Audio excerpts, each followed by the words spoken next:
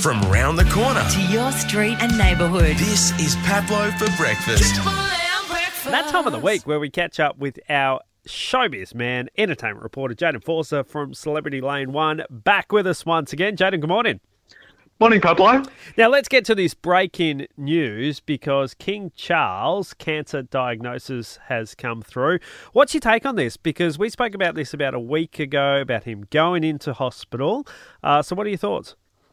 Yeah, well, initially that was just for the enlarged prostate, and of course he was discharged. And I do have to say that I was a little bit concerned when he came out, just based on the time that he was going to be spending on, say, desk duties, recovering. I thought that was probably a little bit long, but I've since come to learn that that can actually be the case for somebody who has had prostate surgery.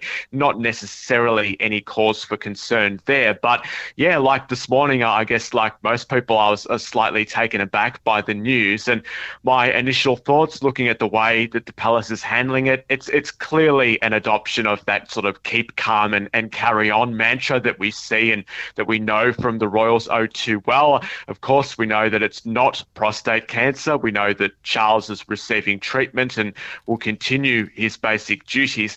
And I just think the palace have done a really good job in announcing this morning. That statement announces his diagnosis, and it's constructed very much, I think, in a way to inform, but not necessarily alarm, because they don't want to be causing any undue distress or concern to people in the Commonwealth, particularly given Kate's current condition. So I think that does that really well. And it also sort of backs up Charles's new approach of being very open and transparent, as we saw with that initial diagnosis. And then again today, encouraging people just to be aware of their overall general health and get checked if they need to get checked.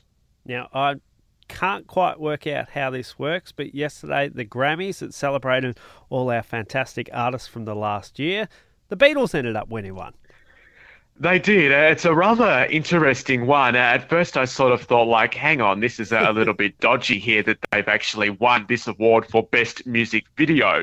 It's for a new version of the video for their 1960s song, I'm Only Sleeping. And so it's a new video that's been constructed using around 1,300 hand-painted frames that they've all put together to make this video. So it's certainly very impressive. It's definitely, I think, worthy of winning that award there yesterday. So congratulations to them. And of course, you know, you can't talk about the Beatles without talking about the Stones. They weren't so lucky with their chances yesterday. They didn't win the award that they were up for with their song Angry. That went to the US indie group Boy Genius. And of course, we have to mention, because it's the Grammys, Taylor Swift dominated, of course, receiving or snatching, depending on your point of view, the Album of the Year award from Celine Dion, which I think was just incredible again to see her out there in the public space after everything she's been dealing with lately. Now, Ben Cousins, he's taken on a new challenge, dancing. Indeed, yes, Dancing with the Stars, as widely rumoured in recent weeks after being spied at a few different places in Melbourne, where they're going to be filming that in the next couple of weeks to air in a couple of months' time.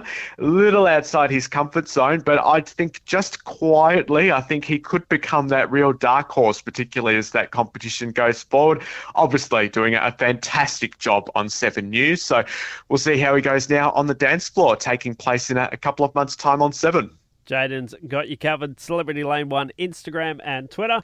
Mate, we'll catch up again next week. Catch you then. The feel-good start to your day. This is Pablo for breakfast.